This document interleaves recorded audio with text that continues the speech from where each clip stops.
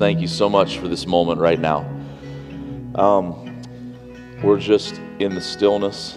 Father, we can sing those words of truth and remind ourselves that you're sovereign over absolutely everything. There's not a sparrow that falls, that you don't see it, that you don't ordain it. You know the very number of hairs on our head. You know our thoughts before we think them. You know our going out and our coming in, our sitting up and our rising down. You formed us in our mother's wombs, Lord, and you called us by name. And Father, we rest in just everything of what your word says about you. And Lord, your promises are great and they are precious. And Lord, I pray that you would please grant us just a little bit of faith, just a mustard seed of faith in our hearts to believe them this morning. Just a little bit. That's all it takes. You said that if you have faith the size of a mustard seed, you can say to this mountain, be picked up and tossed into the midst of the sea. Father, we trust you this morning, and we thank you, and we just ask that you'd speak to us this morning. That's why we're here. We just want to hear your voice. We have no greater joy, we have no greater delight than to hear you speak to us. Would you please do that in every heart this morning, in Jesus' name. Amen. Good morning, guys. You can have a seat. Good to see you. I'm glad you're here. If you got your Bible, grab it. Go to 1 Peter chapter 2. 1 Peter chapter 2. I'm just going to jump right in. I'm just going to read the text quickly just to familiarize ourselves with it. 1 Peter chapter 2, verses 12 through 17. 1 Peter 2, verses 12 through 17 says this: Keep your conduct among the Gentiles honorable, so that when they speak against you as evildoers, they may see your good deeds and glorify God on the day of visitation. Be subject for the Lord's sake to every human institution, whether it be to the emperor as supreme, or to governors as sent by him to punish those who do evil and to praise those who do good. For this is the will of God, that by doing good you should put to silence the ignorance of foolish people. Live as people who are free, not using your freedom as a cover-up for evil, but living as servants of God. Honor everyone, love the brotherhood, fear God, honor the emperor. Will you just pray with me one more time? Father, I thank you for this morning. I thank you for your word. Lord, we believe that every stroke of the pen of this book is inspired by you. And Lord, we seek again this morning to submit ourselves to it, knowing that it is ultimately to your glory and for the good of our own souls and our own lives. Father, please give us ears to hear this morning. And open the eyes of our heart that we could see wonderful things from your word. In Jesus' name I pray. Amen. So we've been tracking through the book of 1 Peter for a while. Verses 11 and 12 in 1 Peter, we talked about verse 11 last week a little bit. And verse 11 and 12 kind of serve as a hinge in the book, where the first part of the book up until this point, Peter has primarily been giving us theological truth with a little bit of application and some implications sprinkled in. And now, here in these verses, Peter begins to shift. And now what he's primarily going to focus on through the rest of the book is application, the way that we live our lives with a little bit of theological truth sprinkled in. So he kind of flips it. There's application and theology in both, but now he's primarily focused on our lives. And here's just the kind of the big picture as we begin to zoom in on the very specific area or realm that Peter wants us to examine and wants to teach us about this morning.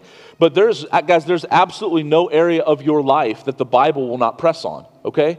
Like, we have to know that there's no area of our life that, like, we can say, like, man, God applies here, his word applies here, I'm following him here as a disciple, but over here, this is just my space. That space does not exist. If you're a disciple of Jesus Christ, he calls us to take up our cross and to follow him in absolutely every area of our lives. We cannot compartmentalize our lives. However, that's what we like to do, okay? Especially in American Christianity, that's typically what we do, is we have our God space, we have our areas where we worship, we have our areas where we even seek to obey and we're sincere about it, but then we have other areas of our life where, well, no, that's mine. And I'm saying that's wrong, okay? That's what the Bible says. And so as Peter here is now, what he's going to do is through the rest of the book is focus down on some very specific areas where he wants to see the implications of the gospel come across in our lives. And so just jumping ahead, looking at the rest of the book, he's going to talk about what it looks like to live a gospel-centered life as a servant or as a slave or as an employee. He's going to talk about how to live a gospel-centered life when you're suffering, how to live a gospel-centered life using your spiritual gifts, how to live a gospel-centered life as an elder and those who are in authority, but also as those who are under authority, even in a local church. And he's going to talk about what it looks like to have a gospel-centered marriage, for husbands and wives to love each other in a way that exalts the gospel. But today, the thing that he's going to talk about, and this is interesting, is politics. He's going to talk about government. And I think it's interesting that when he begins to move into the application of the wonderful truth of the gospel that he's expounded for us in the first chapter and a half here in this letter, is the first area that he moves to apply it to in a very specific way is in the area of government authority, and politics. God and politics. The two things they say you're never supposed to talk about them. We're going to talk about them both. Should be fun. I just want us to sit a little bit before we jump in to what Peter has for us, because I want you just to think about your life for a second, and your life in the area of government authority, of politics, and just what that looks like for you as a disciple up until this point. I want to be very honest with you this morning. This is an area where, as I've been studying this past week, and I'm always, I'm kind of reading ahead in the letter over and over again as I'm studying week to week, and I seen that this was coming, and I just want to confess to you that this is an area for me where I think that I have a lot of room for growth. I'm kind of like, up until this point in my adult life, I'm kind of like a political agnostic. You know what I mean by that? It's like, so an atheist is somebody who just doesn't believe in God at all. When we're talking religion, an atheist is somebody that doesn't believe in God, but a religious agnostic is somebody who's like, well, yeah, there's a God, and he probably exists, but you don't really know who he is. I don't know who he is, so, let's just forget about it. And that's kind of how I am politically. I'm like, people are like, who are you voting for? I'm like, Jesus, I don't know. I don't really care. While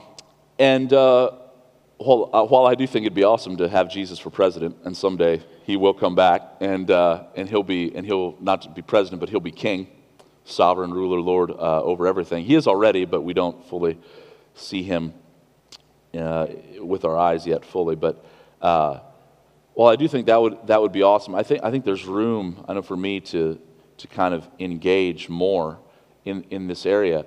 And in all these different areas that I listed that we're going to look at in the coming weeks and that Peter is going to apply the gospel to, his primary concern is always for the mission. It's always for the mission. The mission being the message of the gospel, that Jesus Christ came to die for sinners and not just have their sins forgiven, although that is glorious. That is awesome. We could talk about that for a long time, how good it is that Almighty God, whose wrath is against each one of us as a rebel, born naturally into this world, how he forgives our sins, but he not only forgives our sins, but he makes us his children. He takes those who once were far off, his enemies, and he brings us near, and he makes us citizens of his kingdom. And all that is good, but here, as he's beginning to apply this to the area of politics, the thing that he wants us to understand, guys, is that the world is watching. The world is always watching. And our primary concern as disciples, no matter what area of life, no matter what realm, sphere, whatever word you want to use, that we're engaged in, is we're to do it in such a way and with such an attitude and actions that it causes others to want to worship Jesus. Okay? So again, what we're talking about this morning is, and the question I kind of want you to be thinking about as we walk through this, is the way that you engage in politics, whether that is running for public office or whether it's commenting on a Facebook post, okay, and everywhere in between, is the way that you engage in politics done with an attitude and with actions that would want to cause others to worship Jesus. Are you with me? That's what Peter is concerned about, and what he's going to call us to this morning. I think that we forget this, if I'm honest with you. We can get so caught up in, our right-wing stuff that we believe deeply in, and we can get so caught up in our left-wing stuff that we believe deeply in, or you can be kind of like me, where you're just kind of like, who cares? It's all a mess, so forget about it. But God calls us to engage in every area of life for His honor and for His glory, that people would be drawn into His kingdom, and that ultimately they could spend eternity with Him. And I'm actually excited to talk about this morning, although I wasn't originally, just because I was thinking about, coming up this fall, we're going to begin kind of another election cycle and going into 2020. And I think there's such opportunity. There's such potential. There's such room for growth, not just for each one of us individually, although it starts there, but for us together to engage in the discussion around election and politics and government and authority and all those different things. It's such an opportunity to bring glory to Jesus, to bring honor and glory to His name. And that's why we ultimately exist, and what Peter has been exhorting us to here, especially over the last couple of weeks, that all of life is worship.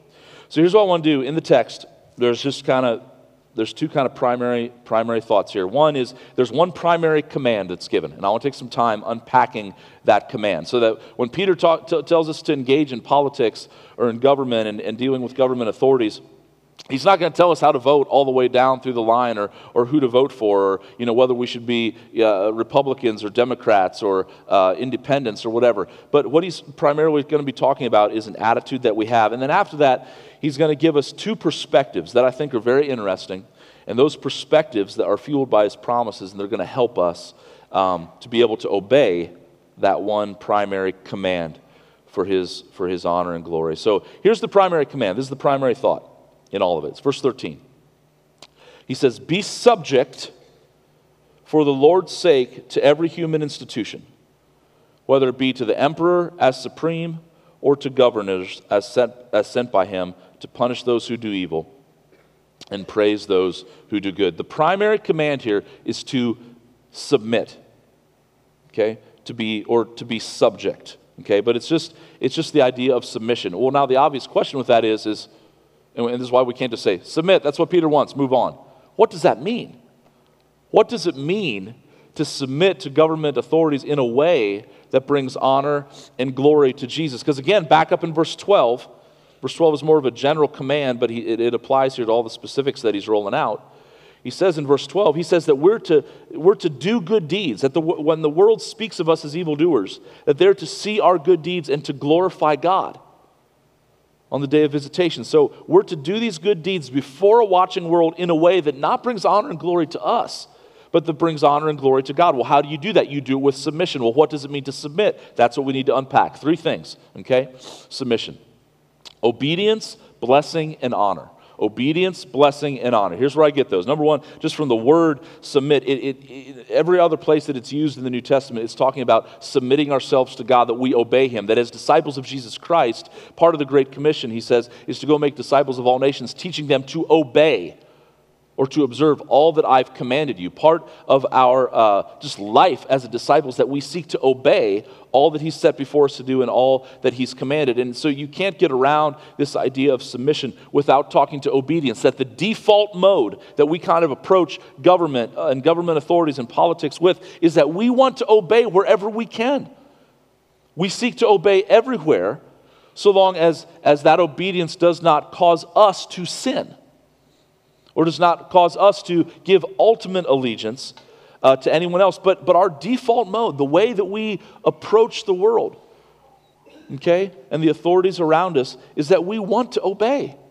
We want to obey. And so just stop there for a second and just apply that to your heart. Do you seek to want to obey the governing authorities that God has put in place? And again, that's exactly what happens, that God has put them in place. Romans 13, verses 1 and 2, it says, "Let every person be subject to the governing authorities, for there is no authority except from God, and those that exist have been instituted by God." It doesn't get any more plain than that we would seek to obey. But secondly, not only to obey, and that's probably primarily what we first think of when we think about being subject or submitting to these authorities, but secondly, that we would seek to bless. And again, look very carefully at the text. I want to show you where I'm getting this from.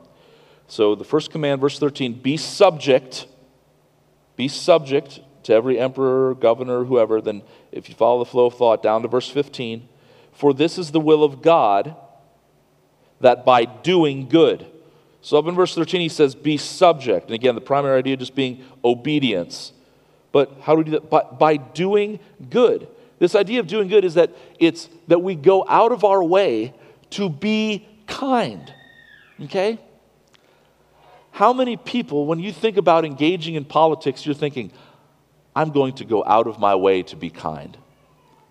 That's usually not what happens. And, I mentioned earlier, no matter what your level of participation is in politics, whether you're running for public office, and, God bless you if you're called to that. Does God call Christians to that? Absolutely. Yes and amen. That's great. But can we just talk a little bit about Facebook for a second? Yeah! It's been a while since I've done a Facebook rant, so bear with me, because this applies. Folks, you are called to honor and glorify Jesus Christ in every single area of your life and to obey Him, including on Facebook. I'm a Christian, I love Jesus. Now I'm on Facebook, typing hateful things. Stop it. Stop it. As disciples of Jesus Christ, our primary goal is, no matter what we're doing, to engage the world in a way that woos people to Jesus, that makes Jesus seem attractive. And the thing that fires me up so much, I know it's going to happen again, I'm going to try to grow in my own personal life in regards to government and politics and stuff as this next election cycle comes around. But here's the thing, and I believe this is true. You decide for yourself, but I'm going to argue that it is true for a while. And that's this, is that the way in which we engage in politics in this world is very, very, very revealing as to whether or not our ultimate allegiance is to the kingdom of God.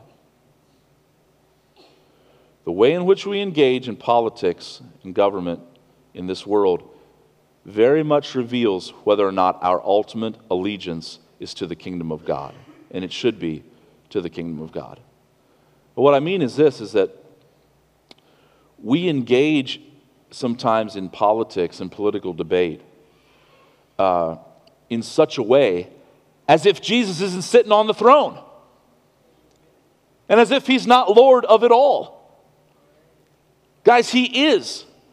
There is no king that has ever sat on any throne, no president that has ever been elected throughout all of history that ultimately God has not placed him there. And I understand that can be confusing at times, but let's just go back to the text, the historical context in which Peter is writing this. He's writing this in Nero's day. Paul wrote what I just read out of Romans chapter 13. About there being no authority except from God, and those that exist have been instituted by God. Nero is going to behead Paul, and he's going to crucify Peter upside down. That's what's coming.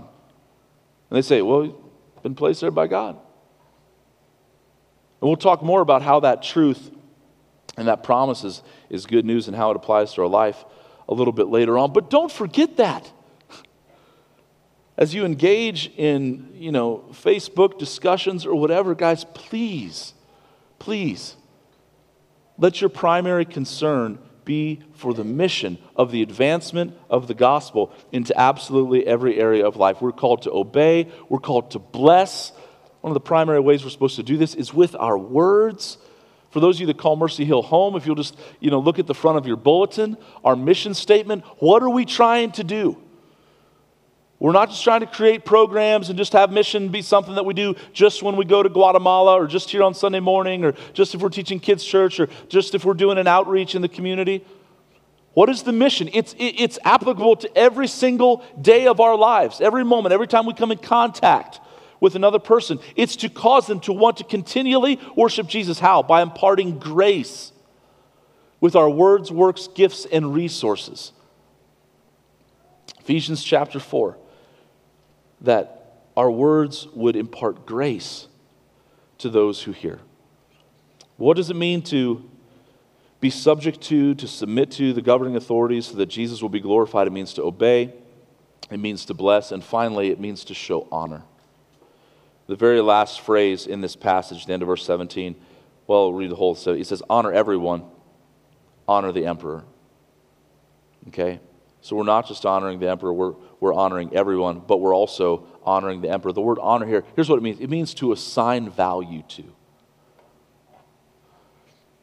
How many of you could just think about that political person, that government official, that is just as far on the other end of the spectrum from your political views as there could possibly be? If you're on the right, man, this guy is far left. If you're on the left, man, this guy is far right. Here's what Jesus Christ calls you to do as a disciple. Assign value to them. That person is valuable.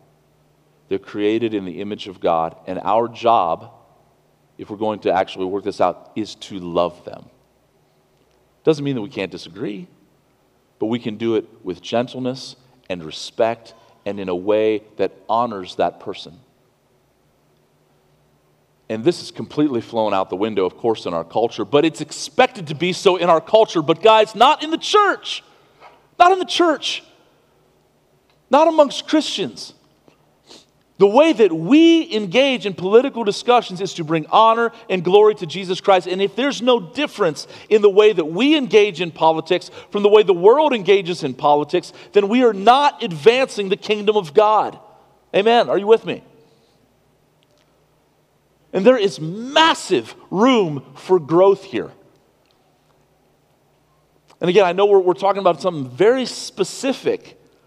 But guys, it is an opportunity where the church as a whole, and listen, all we can be responsible for is us here at Mercy Hill, at our local fellowship, that amongst us, that we're going to engage in politics differently. Differently from what the world does.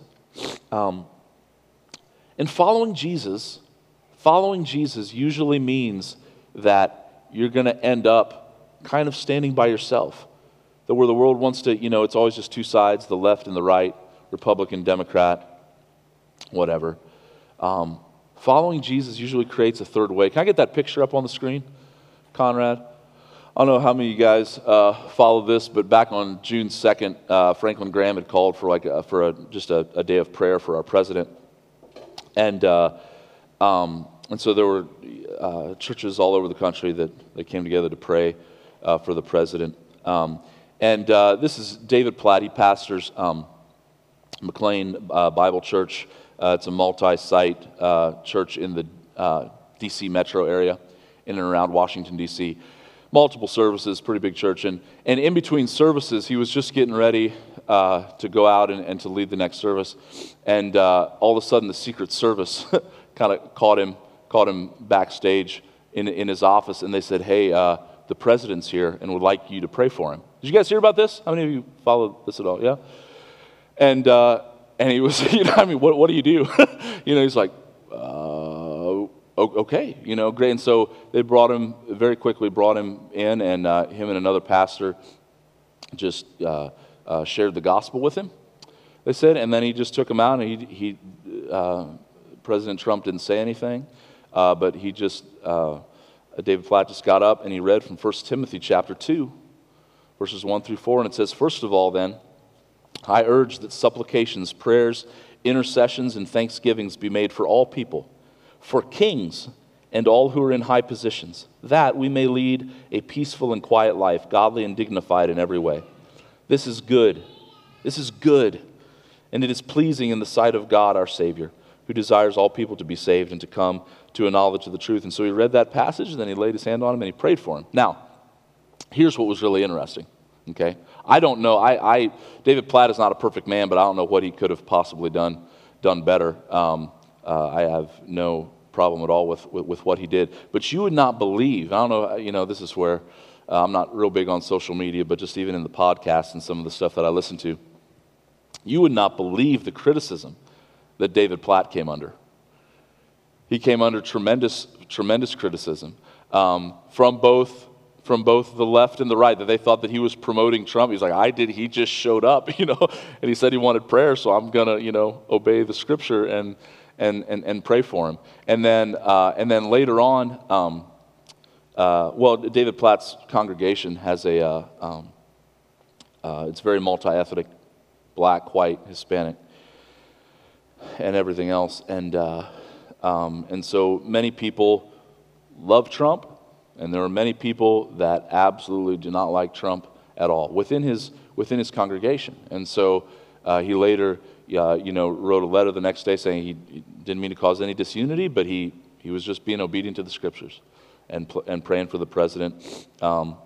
And that's what he did. And man, in fact, just the next week at a pastor's conference, he said that I somehow managed to be labeled in Washington both a far right-wing conservative and a far left-wing liberal within 24 hours. And that is not easy to do. And it was true. I mean, people were just, say, and then the conservatives would say, well, why are you even apologizing? You don't need to apologize for it. You're weak. You have no backbone. You even think you need to apologize, even though he wasn't really apologizing. He was just saying, like, guys, I want us to be unified, and I don't want to undermine the gospel. Anyway, here's the point. I don't have time to go in and explain everything that was said and stuff. But here's the point, is that when you just act biblically, you usually end up getting hammered from all sides. And I just want to remind us about that for a second as we examine our lives, because, guys, to follow Jesus usually ends up that we end up standing alone being crucified. That's why he said they hated me. They're going to hate you. If you want to come after me, take up your cross and follow me. But this happens when we live a life like Jesus, who also, again, as I'm unpacking submission and what it means to be subject, who obeyed, blessed, and honored. And that's what God calls us to do. No matter how conservative we grew up, no matter how liberal we grew up, guys, that's what he calls us to do. And I just want you, again, the challenge to you this morning is very simple, very clear. It doesn't rhyme. It's not alliterated, okay? It's just, are you following Jesus in your life when it comes to the area of politics and government authority? Are you acting biblically? Because if you're not, then you're not advancing the mission, and you're showing that your primary concern is not for the kingdom of God, that your ultimate allegiance does not lie there. And again, I've already confessed to you this morning, I have room for growth in this area of my life. And my guess is that all of us have room for growth in this area of our lives. Okay? So that's the primary command, is that we would submit. And what does it mean to submit? Obey, bless, and honor. Obey, bless, and honor. Now, he gives two, they're like promise-shaped perspectives. One of which I've kind of wandered into a little bit already. And then another one that I think is just awesome. But the first one is this, is that he gives us this perspective to view this through, is that do not view your obedience to authority as endorsing an enemy. Okay? I think that's the reason why we have a problem with wanting to say anything good about somebody that we disagree strongly with. And we may be right. It's because we believe that if we say anything good about them, that we're somehow endorsing them as an enemy. And that's just not the case. We're to bless, we're to honor where we can, because they're created in the image of God. But here's the thing. Don't view your obedience to authority as endorsing an enemy, but view it as worshiping God. As worship to God. And again, verse 13, I kind of skipped over this, but look very carefully. Similar to what Paul said in Romans chapter 13. He says, be subject. Why, though? See what he says? Be subject. Why? For the Lord's sake. Be subject for the Lord's sake to every human institution. There is a way that we can obey government authorities even when we don't agree with them, but we obey them not as just an act of like endorsing all that they stand for, but as an act of worship to God. That all of our lives, guys, is to be worship. Singing is just, you hear me say this all the time. Singing, what we just did, that's one way that we worship. But the Bible has a higher view of worship than that. That Romans chapter 12, it says, to offer your bodies as a living sacrifice, holy and acceptable to God. For this is your spiritual act of worship. That in every area of our life, as we obey, we're worshiping God. And what Peter's saying here is that, man, we can, even engaging in politics, it's an opportunity to worship. And see, I like the idea of an opportunity to worship. I don't like just the idea of engaging in politics. But if I can view politics, if I can change my perspective and say, no, this is an opportunity for me to worship here. As I engage in these conversations, as I engage these people in their views, it's an opportunity for me to worship God. And the second thing he says here, and again, it's a little bit clouded in the English language, but it's very clear in the Greek. Be subject for the Lord's sake to every human institution. That word institution, it exists 19 times in the New Testament. 17 out of those 19 times, it's usually translated creature or creation. Okay, and so it's almost always translated creature or creation. The reason they put it as institution here is just because of the context. But here's the point that Peter's making. Be subject to the Lord's sake to every human creature. Like, guys, don't forget these people in authority, these people in power, they're just people. They're just people. And we can lose sight of that so many times. But he wants us to see here that when we willingly submit to people and seek to obey, to bless, to honor, that what it really is worship to God. And then secondly, the second perspective, I love this. I love this verse. It's right in the midst of all this practical talk about government and politics and submission. You're like, what's going on? He just gives this awesome gospel truth. Remember, I said he's primarily talking application, but he continues to just sprinkle in the gospel all over the place. Verse 16. Love this. Live as people who are free. Can you all say that with me? Ready? Live as people who are free. One more time. Live as people who are free. Who has set us free? Jesus. Whom the Son sets free is free indeed. Meaning, if you've come under the blood of Christ, if you've put your faith and trust in Jesus Christ and in His death, burial, and resurrection, and that His sacrifice is enough, folks, no matter what governing authorities are over you, even if it's Nero who might behead you or crucify you upside down, you are free in Jesus Christ. So listen to me, folks. As you engage in the Facebook conversations or in, talks at your local coffee shop or running for office or for whatever, here's the point. Do not be afraid. Being afraid is the fruit of being a slave and being in bondage. And because of what Jesus Christ has done, you have been set free. Amen? That is good news. And I love the way, do you see, I just want to stop for a second. Because, guys, I want you to see this. Guys, how the gospel influences and impacts and changes the way we view the world. That if you understand what it means to be free in Christ, that the same God that raises up kings and tears down kings, that raises up nations and world powers and tears them down. That same God is my Father. And He's your Father. if you've been born again and are in Jesus Christ. There is no reason to be afraid. And so no matter whether the most right-wing conservative gets the presidency, or no matter if the most flaming liberal Democrat gets the presidency, folks, do not be afraid. It's all in our Father's hands. He's got it. Live as people who are free. Are you living this way? Are you living in the sphere of politics and government as somebody who is free? Slaves live in fear, but the free live courageously.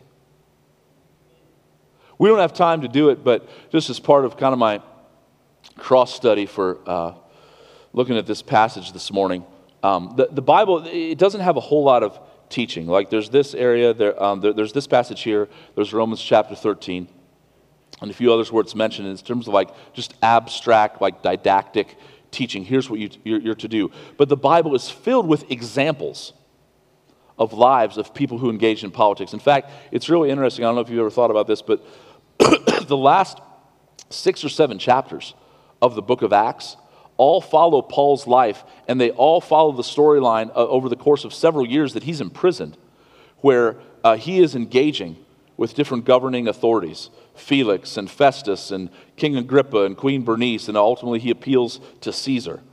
And again, it's not just this didactic teaching on what we should do, but it's an example of how we are to engage the government and political world in a way that brings honor and glory to Jesus. And throughout that narrative, if you get a chance this afternoon, just sit down and read like Acts 22, 23 through the end of the book, 28 chapters. And just see the way that Paul gets opportunity time and time again to bear witness to the gospel of Jesus Christ in all that he's done. And he does it not as somebody who's afraid. What are they going to think? He does it as a free man. He does it as a free man. And guys, God has set us free. And we are to live as people who are free. Not being afraid of anybody, because everybody else is just a human. But there's one person, again, middle of verse 17, fear God. That's who we're to fear. Worship team, you can come up and we're going to close. I don't think there's any better example of this, though, than Jesus Christ himself when he was here on this earth and the God-man put on flesh, added to his divinity humanity, fully God, fully man, lived to die, then be raised to life again. In John chapter 18, now towards the end of his life, through all the scheming and plots of man, but also because he was willing to lay down his life primarily, Jesus is now standing before Pilate. And Pilate questions him and asks him if he's a king. And Jesus answers and he says, "My kingdom is not of this world. If my kingdom were of this world, my servants would have been fighting, that I might not be delivered over to the Jews. But my kingdom is not of this world." So Pilate asked him, "So you are a king?" Jesus answered, "You say that I'm a king. For this purpose I was born, and for this purpose I've come into the world, to bear witness to the truth. Everyone who is of the truth listens to my voice." Pilate said to him, "What is truth?" After he had said this, he went back outside again to the Jews and told them, "I find no guilt in them." Then chapter 19, it says, "Then Pilate took Jesus and flogged him. And the soldiers twisted together a crown of thorns and put it on his head and arrayed him in a purple robe. They came up to him saying, 'Hail, King of the Jews!' and struck him with their hands. Pilate went out again and said to them, 'See, I am bringing him out to you that you may know that I find no guilt in him.' So Jesus came out wearing the crown of thorns and the purple robe. Pilate said to them, 'Behold the man.' When the chief priests and the officers saw him, they cried out, 'Crucify him, crucify him.'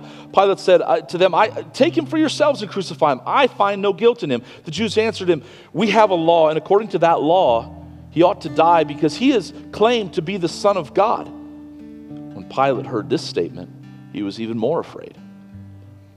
He entered his headquarters again and said to Jesus, "Where are you from?" But Jesus gave him no answer. So Pilate said to him, "Will you not speak to me? Do you not know that I have the authority to release you and the authority to crucify you?"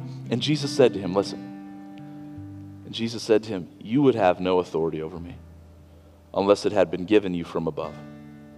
Therefore, he who delivered me over to you has the greater sin."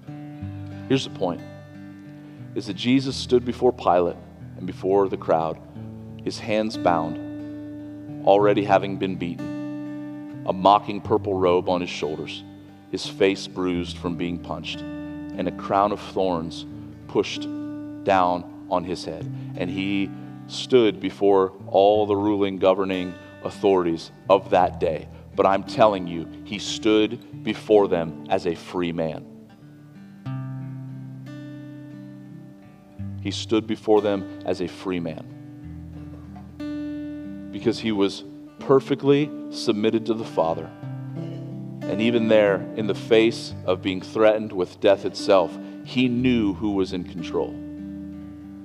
And I ask you this morning, folks, please, do you know who's ultimately in control? It's not whoever sits in the White House. It's not who sits in Congress. It's no king that sits on any throne in this world. The one who's ultimately in control is the King of Kings and the Lord of Lords. The one that we just read about that stood there, outwardly bound but inwardly free, because he'd come from the Father. And if you have received the good news of the gospel, folks, you are free too. You are free. Let's live like it. Amen? Father, we love you. We thank you for your word. Father, would you please work in our hearts and in our church in such a way that the way that we engage with politics and with governing authorities would make the world wonder. Because we would have no fear, but that we would seek out of the overflow of our hearts to obey, to bless, and to honor even our enemies, especially our enemies. Because that's what you did to us. We who were once your enemies, you have brought near by your sacrifice. Lord, we love you and we thank you that this is in your word and that you give us instruction on how to live as free people. In Jesus' name, amen.